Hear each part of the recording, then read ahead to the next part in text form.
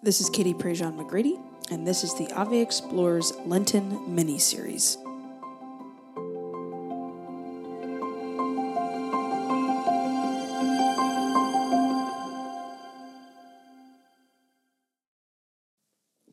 My husband joked the other day.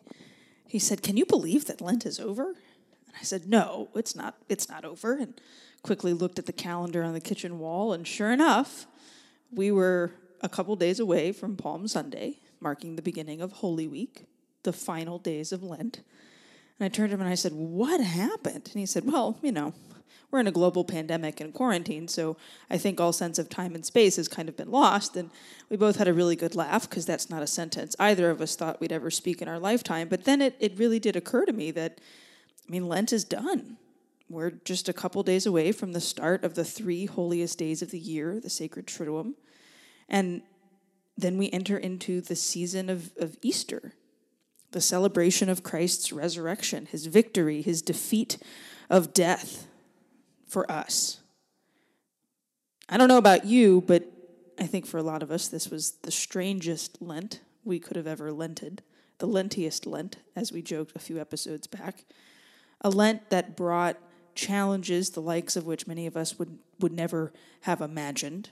Masses suspended publicly for the safety of priests and congregants, opportunities to watch more Catholic content online than I think has ever been created before, priests and bishops getting remarkably creative to be able to bring Christ to their people, from parking lot confessions to drive-through pick up your palms to Eucharistic processions through neighborhoods in the back of pickup trucks. But regardless of whether or not this has been a strange Lent, and is perhaps going to be an even stranger Holy Week, there are some things that will always ring true about the 3 holiest days of the year that we are quickly approaching. That Holy Thursday, Good Friday, Holy Saturday, and then, of course, the victory of Easter Sunday will forever hold such power and might because of the symbolism, the things that we do, the prayers that we say, the actions of the people and of the priest, the way we enter into one long liturgy, starting on the Thursday evening and not really even ending until the final blessing on the Holy Saturday Easter Vigil night. What we see throughout the course of the Triduum is a snapshot of salvation, is a telling of the story of Christ himself, who came to win victory for all of us. And in the same way that every day of Lent, we've taken it a little bit at a time, day by day, bit by bit, not messing up so much as just getting back on the horse on the days where perhaps we need to recalibrate ourselves with our fasting and our giving of alms and our prayer. But when we launch ourselves into Holy Week, when we enter into the mystery of Holy Thursday, Good Friday, the Easter Vigil celebration, and then the Easter Sunday itself, what we see is our faith on display in the most profound way. Now, of course, this Holy Week and this Triduum celebration will be vastly different for all of us. Most of us will tune in to the masses being offered, whether from our parish, a diocese, or even at St. Peter's Basilica, streamed live worldwide. Some of us will read the readings with our families and pray Vespers. A few of us will make our way to parking lot masses where we won't be able to receive communion, but just the act of gathering in the parking lot will bring us solace. It's not going to be the same. But yet we can still take advantage, I think, of the beauty and the depth that these liturgies offer us, and learn about the history and the mystery of these 3 holy days, to where even if we're not present in the church as we may have planned or thought a few weeks ago, we can still be captured up by the beauty of what the Sacred Triduum is, of what Holy Week is, of what this Lent has hopefully been for us, leading us into this divine celebration of the victory of Christ. When we mapped out this season, I knew the people that I wanted to talk to, the Ave authors that I knew would have something to say about Lent. And my first choice for this week, and fortunately he said yes, was my dear friend, Father John Burns. I think Father John might be the smartest priest I know. No offense to any of the other priest friends of mine who might be listening to this, but I really think Father John takes the cake. A doctorate in moral theology, a priest who never fails to amaze me with his preaching and his ability to explain difficult theological concepts in a very understandable way. The work that we've done together has often been in youth and young adult ministry, and so it's been a real privilege and gift to get to watch him explain these things to young people who are on the journey of faith, trying to understand why we do what we do. And Father John and I, when we get together and we chat, we tend to turn into theology nerds, and we shove our glasses up our noses and we dive into the text. So fair warning, this episode's a bit longer than most for our Lenten series, but that's because Father John just really gives us a beautiful teaching on the power and the mystery and the history and the depth and beauty of the three liturgies of the Sacred Triduum.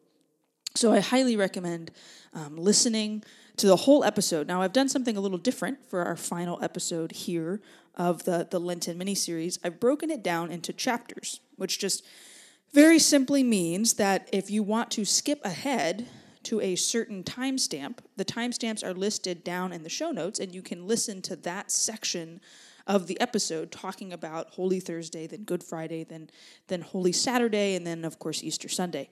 So hopefully that makes it a little bit easier to break up rather than maybe listening to it all in one fell swoop.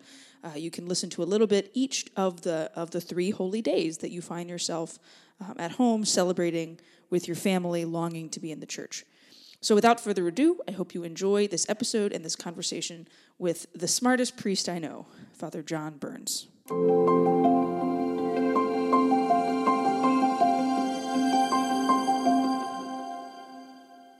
Father John, thanks so much for coming back on the Ave Explore show. To date, you and Sister Miriam's episode is the most downloaded and the one that people tell us all the time they keep re-listening to. So thank you for taking the time then and taking it now. I want to launch right in because this is a Lenten podcast that we've been doing, kind of walking through. You can't mess Lent up. Now we're in like the lentiest Lent ever. But really talking about this week that we're in, which is Holy Week. It looks very different for a lot of people across the country, but we know that the 3 days coming up at the end of this week, Holy Thursday, Good Friday, and Holy Saturday, are the holiest days of our year. So from the Father's heart, as a priest, teach us a little bit about these 3 days. Tell us what do they mean? What's the significance? Why should we care? Why should we go if we have the chance? But just give us kind of the overview of the Triduum. Yeah, it's the overview of the most important thing that we do. You know, I mean, we really say that the highest point in the whole liturgical year is Holy Week, and especially the Triduum. So I'm glad we get to talk about it here. And I think, man, it's one of those things as a pastor, you always want your people, you really want people to take Lent seriously, because when they take Lent seriously, they're ready to enter into what it's pointing toward, which is the Triduum. And when people really enter into the Triduum, they over and over again, they tell me it changes everything about the way they pray the whole rest of the year. Because through the year, we're always talking about, the Paschal mystery. We're talking about Christ's sacrifice, the institution of the Eucharist. We talk about these things.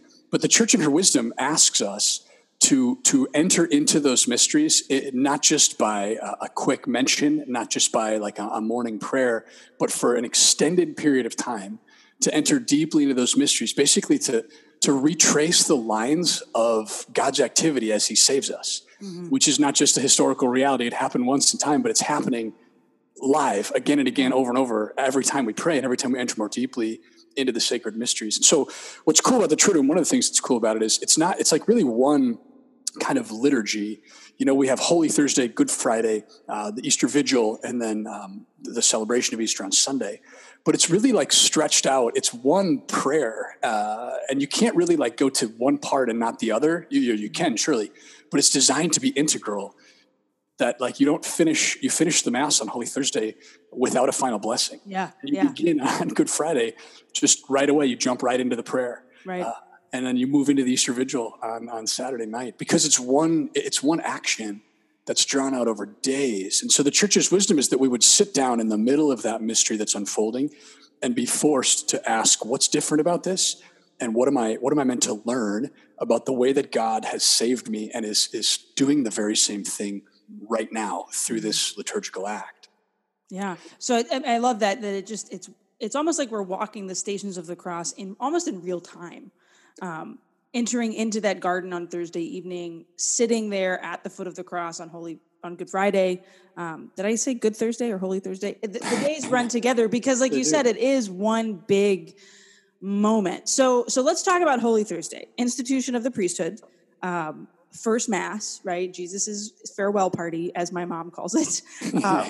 We actually have Cajun world, we have this image that always floats around of Jesus at the Last Supper table with crawfish dumped out. No way. It was Jesus' big party.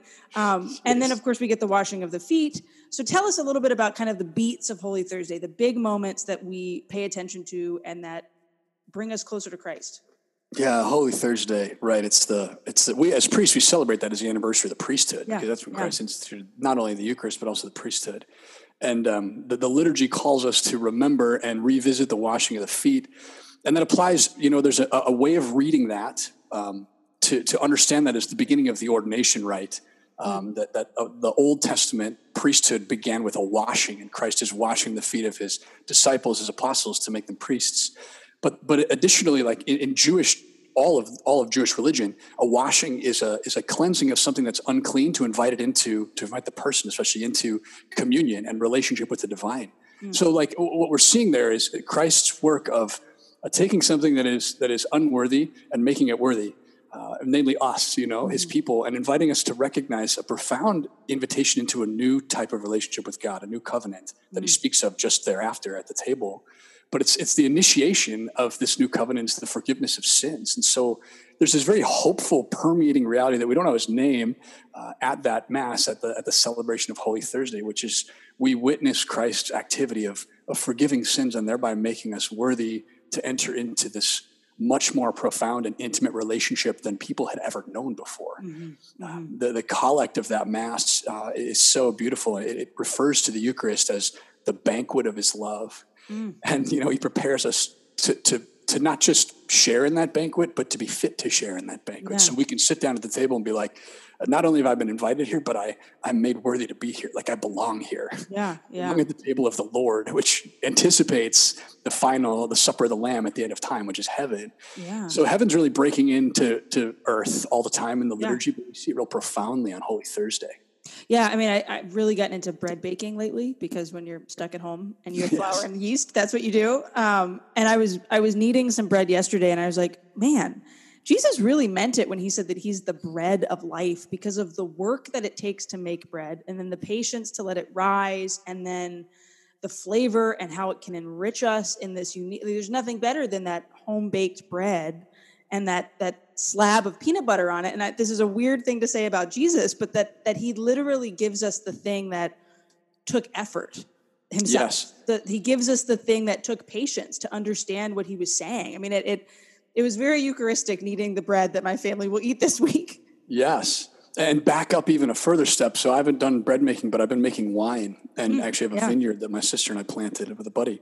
And on both the bread and the wine, before even we intervene upon the process with yeast, et cetera, the reality of the wheat and the grape, in order to get to the place of having bread as a possibility, the wheat has to be crushed, ground. The grape has to be crushed.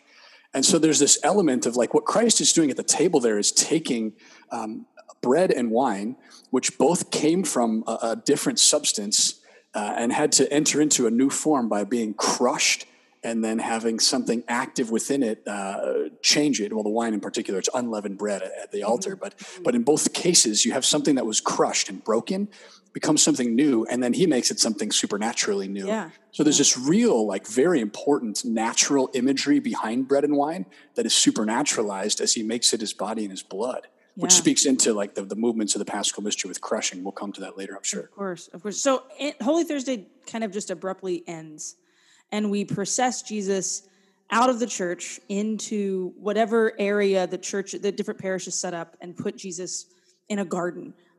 My whole life, the way Queen of Heaven does it is we process all the way out of this very modern, very 1970s church, and we go all the way around to the day chapel, which is set up in this beautiful, I mean, it smells like a garden because they bring so many flowers in, and people cram in, and Jesus is there, and we sing, "Stay with me, remain here with me, watch and pray," and it just kind of fades out. What's the significance of that? Like, why do we process with Jesus through the church on the way out, and the church then literally becomes empty. I mean, it's just a room now with pews and an ambo and an And altar an empty tabernacle. and an empty tabernacle, which is the saddest thing to see in the world. No. So why do we do that? Yeah, it's that commemoration of Christ after they finish the Last Supper, right? They go out to the garden, and they went out singing hymns with him. And that's where he had the profound moment of grappling in his humanity with what's coming, when he asks, Father, let this chalice pass from me.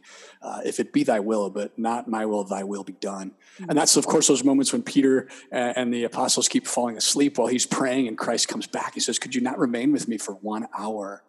And that's where we draw the tradition of the holy hour from, that Christ was explicit about an hour, about spending time with him in the garden, in the midst of the agony of his passion, that we would stay awake, that we would be attentive, that we would watch and pray, and even be at his side. There's a tradition of talking about consoling the heart of Jesus in his own suffering in the flesh. Of course, in his divinity, he doesn't necessarily need in the same way from us that consolation because he's the eternal triune Godhead. But in the flesh, he invited the apostles to be with him and to be attentive and to be watchful. So we go out to the garden. There's always an altar of repose. Ideally, it is set up with flowers, a place where we sit and we contemplate the fact that he went to a garden, which has deep biblical imagery coming from Genesis, the beginning of everything. He goes back to a garden where in the garden disobedience first reigned and broke into creation. He goes out into a garden, grapples in his humanity with his fear of what's to come, and then chooses obedience to the Father's will or manifests and demonstrates it for us in a manner that ought to make us think, okay, he's in the garden because he's restoring a garden and he's pointing us onto the garden of paradise. Yeah. In the midst of the Triduum, he's inviting us to pray there with him, to keep watch, to be a presence, to adore, and to anticipate both the suffering and the joy that's coming. Yeah. And so that church, that's where Jesus stays, in that garden. We wait, we watch, and then Good Friday arrives. Good Friday, which, I mean, as a kid, I always struggled to call it Good Friday because it seemed like it was Bad Friday, but it's Good Friday. Let's dive into that. There's kind of three big things that happen at the Good Friday service, liturgy. We don't call it Mass because there's no consecration. The only day in the year that we don't have Mass said, right? Yeah, it's amazing. And like you named before, I think the most heartbreaking reality that is meant to break our hearts is you walk into church. If you come in, often churches are open all day on Friday before and after the service. Right. And the tabernacle's empty. And it's this like, oh, and it's even more compelling, the empty tabernacle following the service, because we've entered into like the next phase of commemorating and re-celebrating. But another thing striking about that day. So we enter the empty church in silence typically, and we have the veneration of the cross. We have the Passion is recounted where we enter back into the celebration. But it begins with the priest and the ministers reverencing the cross, reverencing the altar before the cross is even there. And they are called to lie prostrate on the ground and even take off chasuble and shoes as a sign of just like the sacredness of what we do and our humility, and to lay on the floor for a minute of silent reverence of the altar and the empty sanctuary.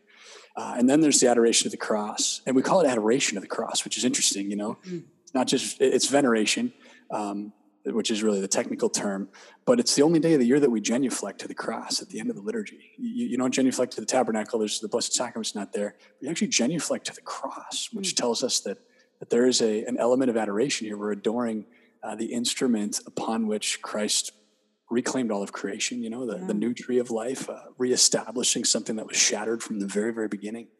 And it's that the centerpiece of the liturgy, of the celebration, is these people, when everybody's invited to come up and venerate the cross by a genuflection or a kiss or placing a hand on the cross. And that's a place where we priests are really privileged. It would be gross to film it, but you kind of want to film from your perspective or that of the ministers, because you see each person coming forward. And they've already entered into Holy Thursday. They've recognized the suffering of Christ, and now they've heard the Passion proclaimed. And then they come to adore the cross. And the number of people that are crying or just kind of like almost shaken, ashen-faced and then wide-eyed, like in awe as you see them from where you're sitting, the priest, you see them one after the other, just kind of coming to discover and realize exactly what Christ did. Yeah. And noticing like, man, I often forget that, or I take it for granted. It's something we talk about all the time. Like when you enter into it with your heart, it's agonizing to consider the length he went to make it possible for us to live and not have to die. And that's the heart of that liturgy, is just watching people Yeah. and inviting people to open their hearts and just venerate the cross and reverence his victory and the cost that it was for him. Yeah, a few years ago, I was the photographer for all of the Triduum services at my parish, and that's not my skill in life, but I have a camera, and they were like, "Hey, we need you to take pictures," and where I was situated was able to get shots of people going up, and not like super zoomed in, so we weren't right in people's faces, but there's this one moment where there was a lady wheeled up in a wheelchair, and she couldn't stand. And so she just kind of hugged the cross. Like that was her moment of veneration. And it was so profound to think her suffering is being united to his suffering.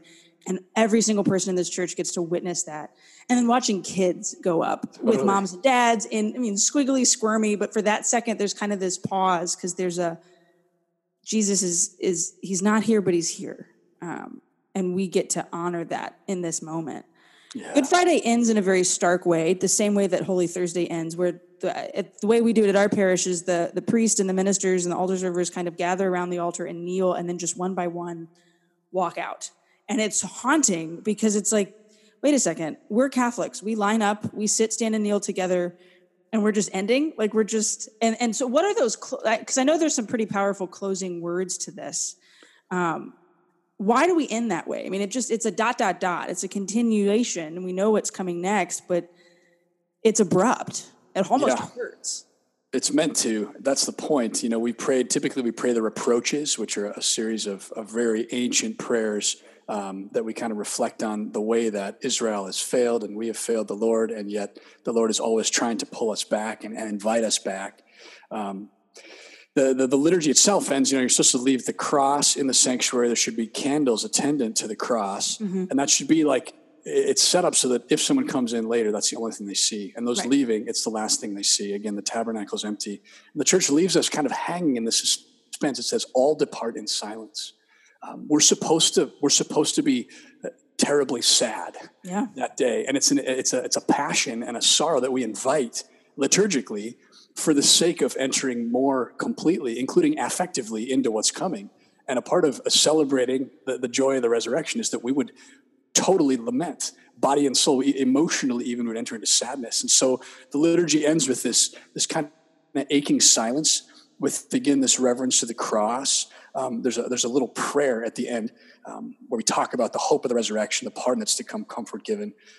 But it really is designed to so we remind everybody that there's hope coming, but we pause and say, but that's not yet.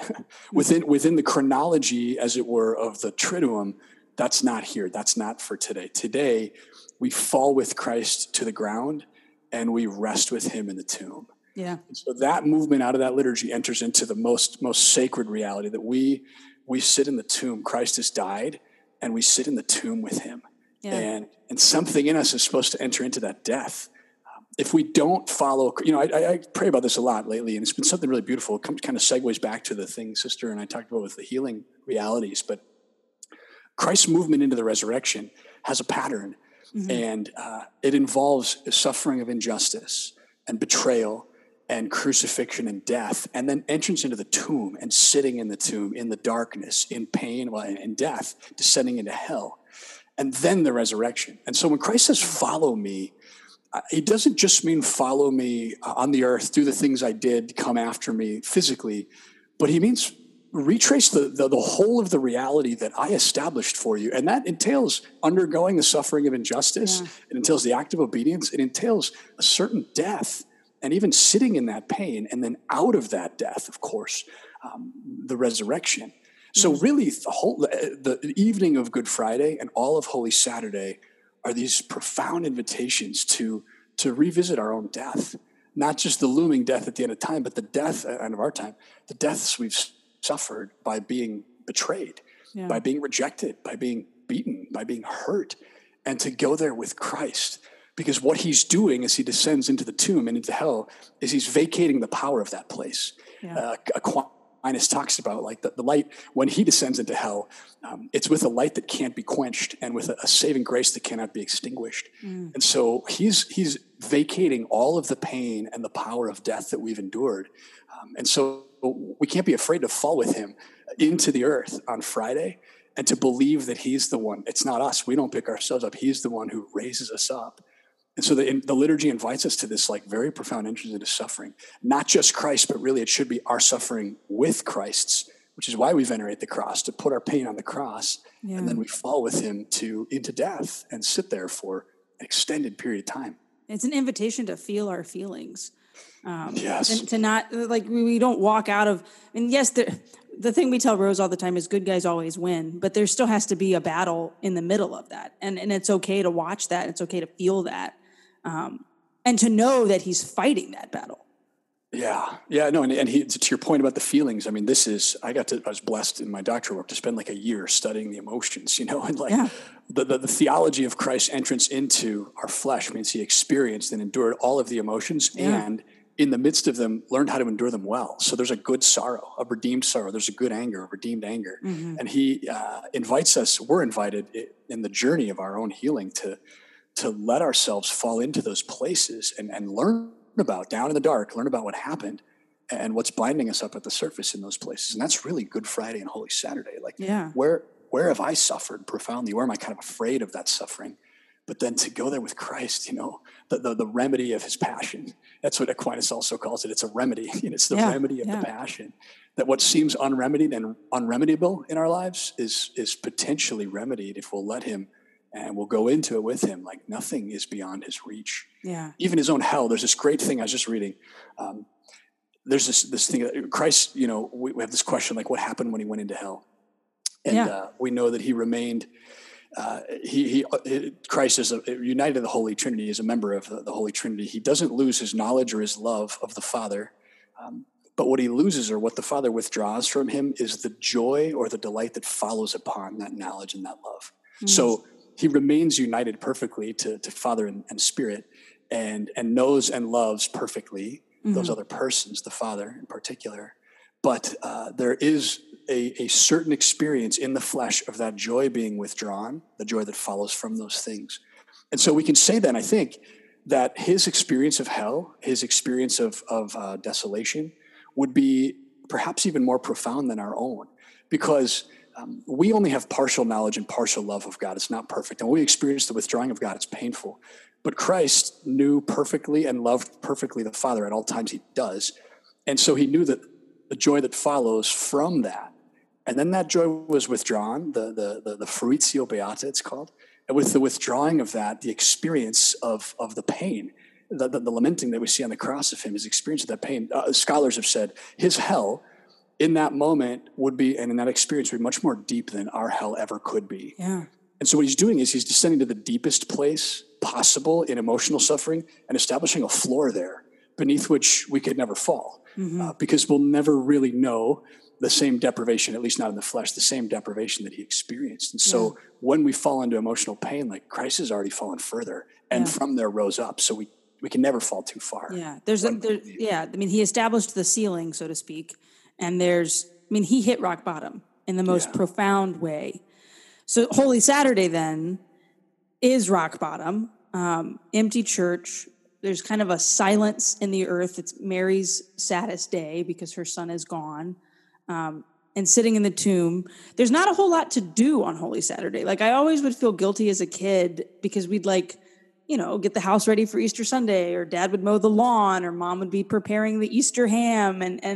But it always felt like we shouldn't really be doing anything. Like we should just kind of be sitting Shiva as the Jews would do and like really embrace the sadness right now. But yet the world continues to turn. How can we, what does Holy Saturday mean as we get to this Easter vigil in the evening time? And then launch into Easter Sunday, excuse me.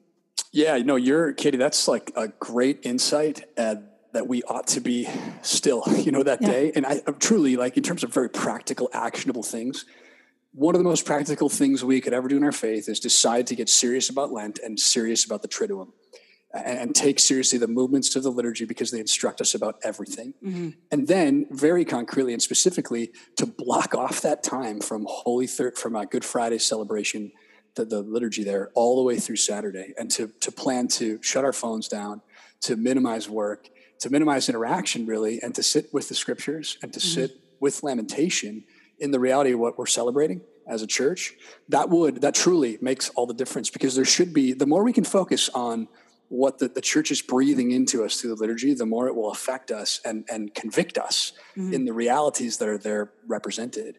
So Saturday is a day of the tomb, when Christ is in the tomb. And I often will pray with Our Lady on that day. I think it's a very profound thing, because we should experience some form of sadness and maybe even despair, but it's a despair that we know is not actually despair, because we know what comes on the other side. But I'd like to pray with, what was happening for the apostles, who, experienced probably temptations to think all was lost, very likely thought maybe they had mistaken Jesus. Maybe they'd made a mistake leaving everything and following him. Maybe all was lost now and there's a failure. And the experiences there of doubt and fear, isolation, desolation that crept in. But the whole way through, you have Our Lady there, right? And she's not able to sin. And so she's not also able to reject God in the fullness of despair and give up all hope. So we talk about Our Lady as Our Lady of Hope, and there has to be this way that she endured Holy Saturday, lamenting, brokenhearted, weeping, I'm sure, surrounded by the apostles who were rending their garments. But she had to be remembering the promises of God, and there had to be this experience of but God is good to his word, and he said he'd rise. And I don't know what that means. And the way that she had to sit there, just she had to be such a stable foundation of hope, even if it wasn't a joyous hope or an overwhelming sense of hold on, guys, he's coming. Mm-hmm. But I love to pray about then when Mary Magdalene comes back, she finds the empty tomb and then she comes running back. Yeah. I have to think as she announces to the disciples on that day, that the tomb is empty, everybody probably still was confused what to make of it, except for Our Lady. And she'd sat in hope, all of Saturday. Mm-hmm. And so there has to be this moment of she heard Mary Magdalene, Lady had to be there it is. Mm-hmm. I knew it. I knew it. That's my son. Yeah. And it's it's a steady sorrow. It's not that sorrow that leads you to despair. It's the sorrow that, okay, something's going on here and it hurts, but I know that, there's a song, it hurts so good, right? There's something that will come from this because he is honest and true. Yes. And that's our takeaway, right? For the whole reality of the Paschal mystery is that Christ accomplished that once and for all, but it's being accomplished over and over again as we repeat the journey of mm-hmm. being crushed, of seemingly dying, of having to wait and steep in the death and then rising again through our little trials. Yeah. So the message of Mary's perseverance there and what we learn as a takeaway from all of that is there are going to be times inevitably where we feel like this is too much, where we're going to mm-hmm. die, or God has forgotten us, or he's not true to his promises, or we misunderstood those promises and they're not actually promises, whatever. That's Holy Saturday. But coming out of that, we always have to hold on to this, the persevering church, which is embodied in Our Lady, the hopeful church. You'd be I just have to cling to the mantle of Our Lady, because over and over again, the Paschal mystery is teaching me that Christ triumphs over every evil, even and including the evils that are currently seeming to crush me, the mire of the deep out of which I seem to be drowning. So that Holy Saturday of sitting in stillness, clinging to Our Lady, and hopefully becomes a day of stillness for many of us who often use it as Easter Sunday prep. But before we get to Easter Sunday, which is, the pink and the eggs and all the fun secular stuff that celebrates new life, there's the Easter Vigil, the sacramental Super Bowl, that kicks off with a fire that launches us into 10 readings that brings us to often a short homily if the priest is merciful, and then into baptisms and confirmations and first communions. And a couple of years ago, I think the last Easter Vigil I was able to make before Rose was born, because 8:00 Mass with the 2-year-old on a Saturday is not possible. There was a marriage convalidation so we had all of them back to back to back. It was awesome. Wow. Easter Vigil is it's the most important moment in our church. Why? Why do we care so much that we have a 4-hour Mass, that we flood the churches, that we start in darkness, we light candle? What's all of this? What's happening? Yeah, what it is a vigil, and we use that word vigil all throughout the year, and keeping vigil, but also vigil masses. The liturgy, the actual wording in the missal is that this is the mother of all vigils, meaning every other vigil takes its shape and form from this one. And what is vigil but keeping watch, the watchful virgins that Christ speaks about, looking to the horizon in hope and knowing something's coming that's going to break this night. at keeping watch for the dawn and for the rising of the sun. I mean, packed with natural imagery that, again, is supernaturalized and made eternally important by Christ's action. That this mother of all vigils, what we're doing is keeping watch in the night, blessing the new flame and holding the flames of faith and listening to the scriptures. There's this progression through the scriptures. Even the church lights are changing all through the liturgy of the word. Well, from the beginning all the way through the liturgy of the word. The movement of the vigil of vigils, of the Easter vigil, is toward, of course, the celebration of the resurrection. And ideally, it would move into midnight or happen, so that even the clock hours, we were done celebrating on Easter Day, early Easter Day.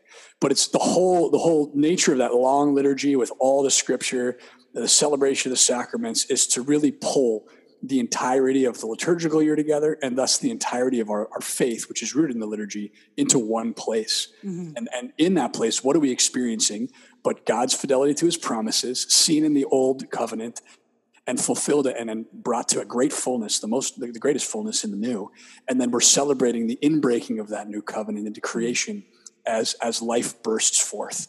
The womb of the church bears fruit. Baptism, the font is unsealed. We bless the baptismal water. We baptize, we confirm, even other celebrations, the liturgy, first communion for a lot of these people who've just come into the church. The fullness of life is supposed to be kind of embodied in that place under the banner of, again, Christ's victory and his saving grace. And so if we've gone through the movements of the other pieces of Holy Week and of the Triduum, then we get there, we're exhausted, we're pretty tired, it's late at night, and so you kind of get drowsy.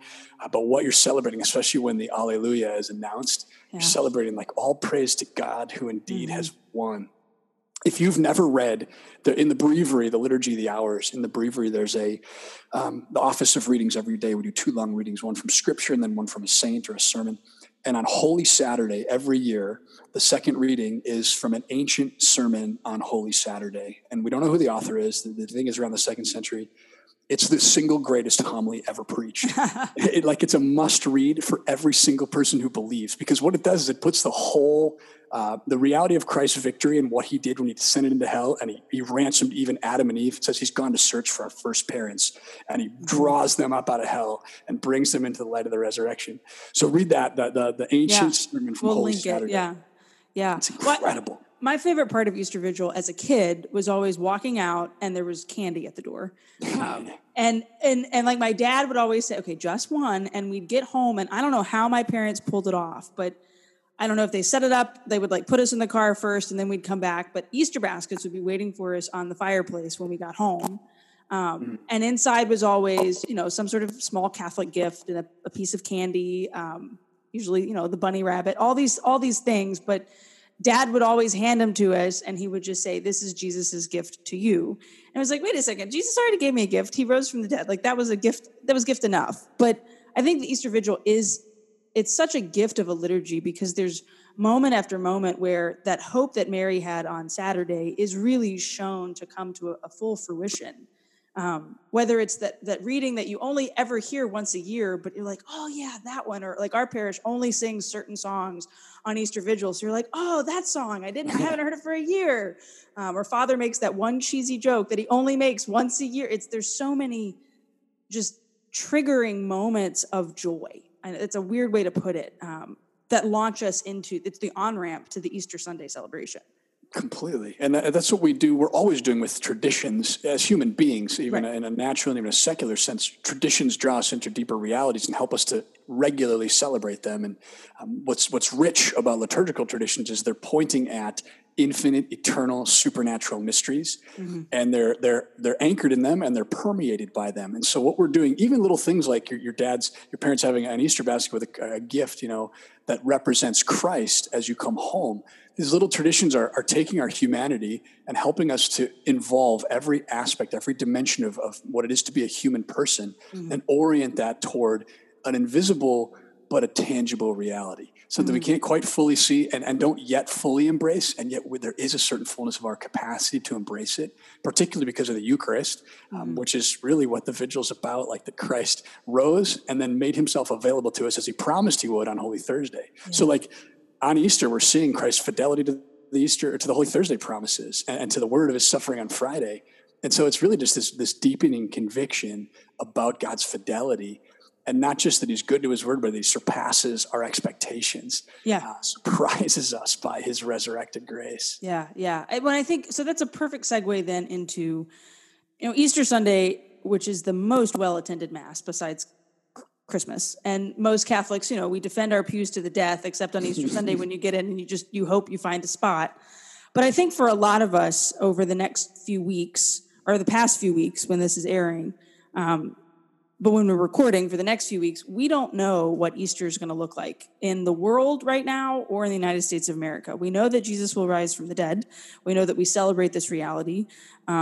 But yet our churches might be empty on Easter Sunday because of this current pandemic. Even if they are reopened, I hope people flood back, but might be hesitant because of the fears. Rather than talk about the significance of the liturgy, I want to shift for a moment and have you talk about how we can celebrate Easter in this COVID-19 world, where many of us might be spending Easter Sunday just with our immediate families in quarantine, might not be able to go receive the Eucharist, which is like the one day a year we're supposed to do it is on Easter Sunday. And it's going to be tough. How are we going to be able to cope with this? What are maybe some ways that we can still worship and celebrate? Yeah, I mean, there's, like you said at the beginning, there's no question that this reality of Lent 2020 is truly the Lent of Lents, at least for us in this age. Like, we've never really had to experience being deprived of communion with others, being isolated, cut off. We've never had it like this before. And there's a holiness in that like Christ himself had to endure so much in the flesh, and he's inviting us into kind of a more profound sharing in his own suffering in the flesh, of rejection, of isolation from those who should have loved him, etc. But the resurrection too, I mean, this is going to be a challenge for all of us to really cling to hope and to believe, as we've been talking about through this whole segment, to believe that God is who he says he is, he's true to his promises. And if the case is that we can't celebrate with the community the mysteries of the sacred Triduum, the Paschal mysteries, then God has foreseen that. If that is what is the decision of the church for prudence and safety and health, God has foreseen this. We presume he's going to guide, and we pray that all of our leaders will always be men and women of prayer. We presume he's going to guide their deliberations and their discernments. And if it's his intent through them that we would not gather, he knows what he's doing with that. This quote that I keep coming back to through all this from St. Augustine, he says, God is so good that in his hand, even evil brings about good. Yeah. He would never have permitted evil to occur if he had not, thanks to his perfect goodness, been able to use it. And so even the apparent evil of being isolated in this time and even in the celebration of the sacred Paschal mysteries, there is a good that is at hand and that God is trying to offer to us and hold out to us. We just have to beg for the grace to look at God more than we're looking at what's causing fear and obsessing us. Yeah. Yesterday, my feed, I counted in my regular news feed the number of stories that were focused on the illness, on COVID-19. It was 73 out of the first 100, pulling from sports, pulling from restaurants, from wine, from economy, you name it. I was like, that's an obsession. This is occupying so much of our energy. And God is bigger than all of this. We have to be focused and prudent and real. But God is inviting us to look at him more and to attend to him, he who has already conquered every suffering and death and invites us through the darkness into the light. And so if Easter looks totally different than we ever expected, we can still enter into the scriptural mysteries, even the liturgical mysteries, whether that be by online or by just praying with the prayers of the church, looking at the prayers of the liturgies themselves and meditating upon them, contemplating the stations of the cross, reading the resurrection accounts. We are not impeded from entering into the power of the Paschal mysteries. It may look different if we can't do so actively and liturgically the way we're used to, but even so, the mysteries have already occurred and are breaking into time now. We have to get creative. We have to be faithful enough and willing to simply look to the Lord first and foremost and allow him to expand in our hearts a mystery that's already sown there, but he's going to water with a fresh type of grace because the circumstances have changed so much. He wouldn't have allowed this if he wasn't sure about how to use it. Yeah. We need to be hopeful and looking for that inbreaking of fresh grace right now. And it may very well be that this Easter is more painful than any other, but it might very well invite us into the resurrection in a way that none other ever has. Yeah. I keep thinking to myself in all of this, like, live streamed masses or these talks that people are recording and sending out for free, or the possibility of canceled events in the summer that are usually the spiritual battery recharging for so many young people. Maybe the Lord is inviting us into a dark night of the soul, so that when we do come out on the other side, there's a renewed fervor and desire. Especially because we know the statistics of how few Catholics in America believe in the real presence, especially because we know that the numbers of disaffiliation are only ever growing. Maybe this is the moment where I keep praying over and over again, come Holy Spirit, fill the hearts of the faithful and the curious, because I think so many people are really curious of what work is being done right now. We talked at the top of this before we started, the official conversation. Yesterday, our pastor got in the back of a Ford pickup truck and drove Jesus around the entire territory of his parish. It started at 2:00. He came past, our street was one of the last streets, at 8:15. The man never left his knees. He is not a young man. The second truck had a statue of Mary. The third truck had Father Trey praying the rosary. So he probably prayed dozens of rosaries yesterday. And our street, which is normally a pretty active street, especially because people have been in quarantine and we've got kids running all over the place, socially distanced, of course. And normally there's just a lot of activity. Even at 8:00 at night, everybody stopped and Jesus drove past. And I know for a fact that the people next door are Catholic and the people across the street are, but I don't know about the other people. I'm assuming they are, because you don't kneel down for Jesus unless you believe that's Jesus, unless maybe there was kind of this stirring in the heart. So before we started recording, this is on my mind last night. Before we started recording, I popped over to check on Tommy and Rose in the backyard. And Tommy said that he had a social distance conversation with our neighbor, cat-a-corner to us, who he's never talked to before. She's an older lady. He was just letting her know, if you need me to go pick up your groceries, I'm happy to. And she said, what was that thing that drove by last night? And he was able to explain to her, oh, we're Catholic. That's the Blessed Sacrament. Use it as a moment of evangelization. I think a lot of that's going to be happening. Even if Easter Masses are only Father with a camera in front of his face. Like a lot of these moments where the Lord is inviting us to share our faith in a new way. At least I hope. I hope so. Oh, yeah. I mean, as we say, like, we know God knows what he's doing here. And there's just, I think that you're naming a couple of good examples there of we're recognizing how good we had it, and maybe that we took it for granted. Yeah. And yet, like, we do know it's coming back. We don't know when we'll be able to return to the way that we had things before, but we'll never really go back to the way that it was before. No, it'll be pre and post from here on out. Yeah. And holding on in hope, that's a theological virtue infused in the heart. And hope expands the heart to believe and to cling to the eternal mysteries more perfectly. Mm-hmm. So we're going to be, I would like to think, we're going to be better at celebrating what we celebrate and wanting everybody to know it, because we're experiencing right now the thirst of Christ himself for love and for souls, as Mother Teresa would always put it. And that's going to, if we let it, that's going to lead us to want everybody to know how good it is. Once we return and we experience again, like, oh Lord, I did not even know how much I could have missed you, and here I've missed you. We're going to want to share that with people, and that's going to have an effect. Surely we're going to lose plenty of people who are just going to close their hearts and their minds, but if we hold on and persevere, this is going to convict us profoundly in just exactly how beautiful is the Paschal mystery and the fact that we share in it as Catholics through the liturgy and through our prayer. This is going to, as you say, before and after, we'll mark this down for good. Yeah, it's like a long distance relationship with Jesus right now.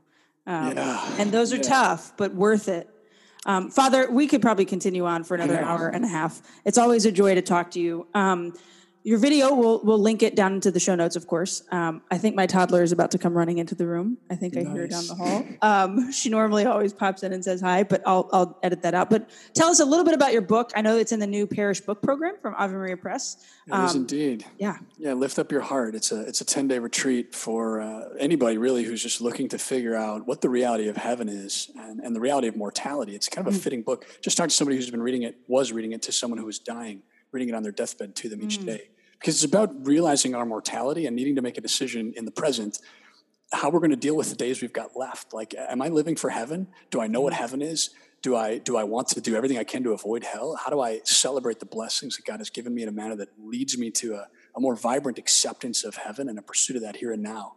So it's based on St. Francis de Sales, who began his book with 10 meditations. I've taken those meditations and made them much more approachable to a 21st century audience. And Ave's made it available for the parish giveaway. Landscapes change without parishes gathered.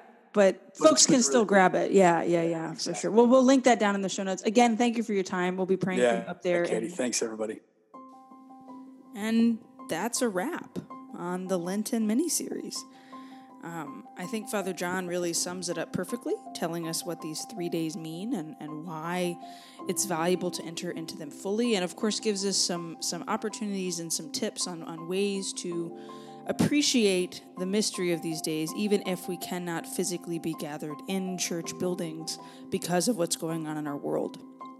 Thank you for taking the time to listen to this Lenten mini-series. All of the episodes will stay both on the Ave Explorers page on the website over at AveMariaPress.com and in the podcast app, wherever you get your shows, Apple Podcasts, Google Play, or Spotify. They will live in Season 3 for the time being. But of course, the Ave Explorers show exists well beyond just this Lenten mini-series. We have our new series on art and architecture actually launching next week, April the 15th, which is the 1-year anniversary of when Notre Dame Cathedral burned in Paris. And we're dropping a special teaser episode for that new season tomorrow. So you get a bonus episode this week with Andrew Petiprin. So hopefully you'll download that and you'll enjoy that. You can sign up for that series at the link down in our show notes, or just go on over to AveMariaPress.com and you'll find all the details on what we're doing to explore art and architecture in the life of the church. We also, of course, right now, in the midst of this coronavirus pandemic, have brought back some of our mental health series to help people cope with and survive in a mental health way during this very strange time. And so we've been doing a reprisal of some of our favorite guests from the mental health series. We've had episodes so far with Sister Miriam James Heidland and Roy Pettifee. And this Thursday, we have an episode with Leah Darrow talking about hope. Coming up after that, we have a conversation with Scott Weeman and then Tommy Ty talking about addiction and talking about family. So hopefully you'll tune in to all of that content, sign up for the new series on art and architecture, and continue to enjoy what we are creating at Ave Explorers. Please know that we are praying for you during this Holy Week, that we hope that you enter in as best as we can in the midst of this current crisis, and that all of us are praying for you to stay healthy, to stay safe, and that we hope this content is bringing you a bit of light during this time.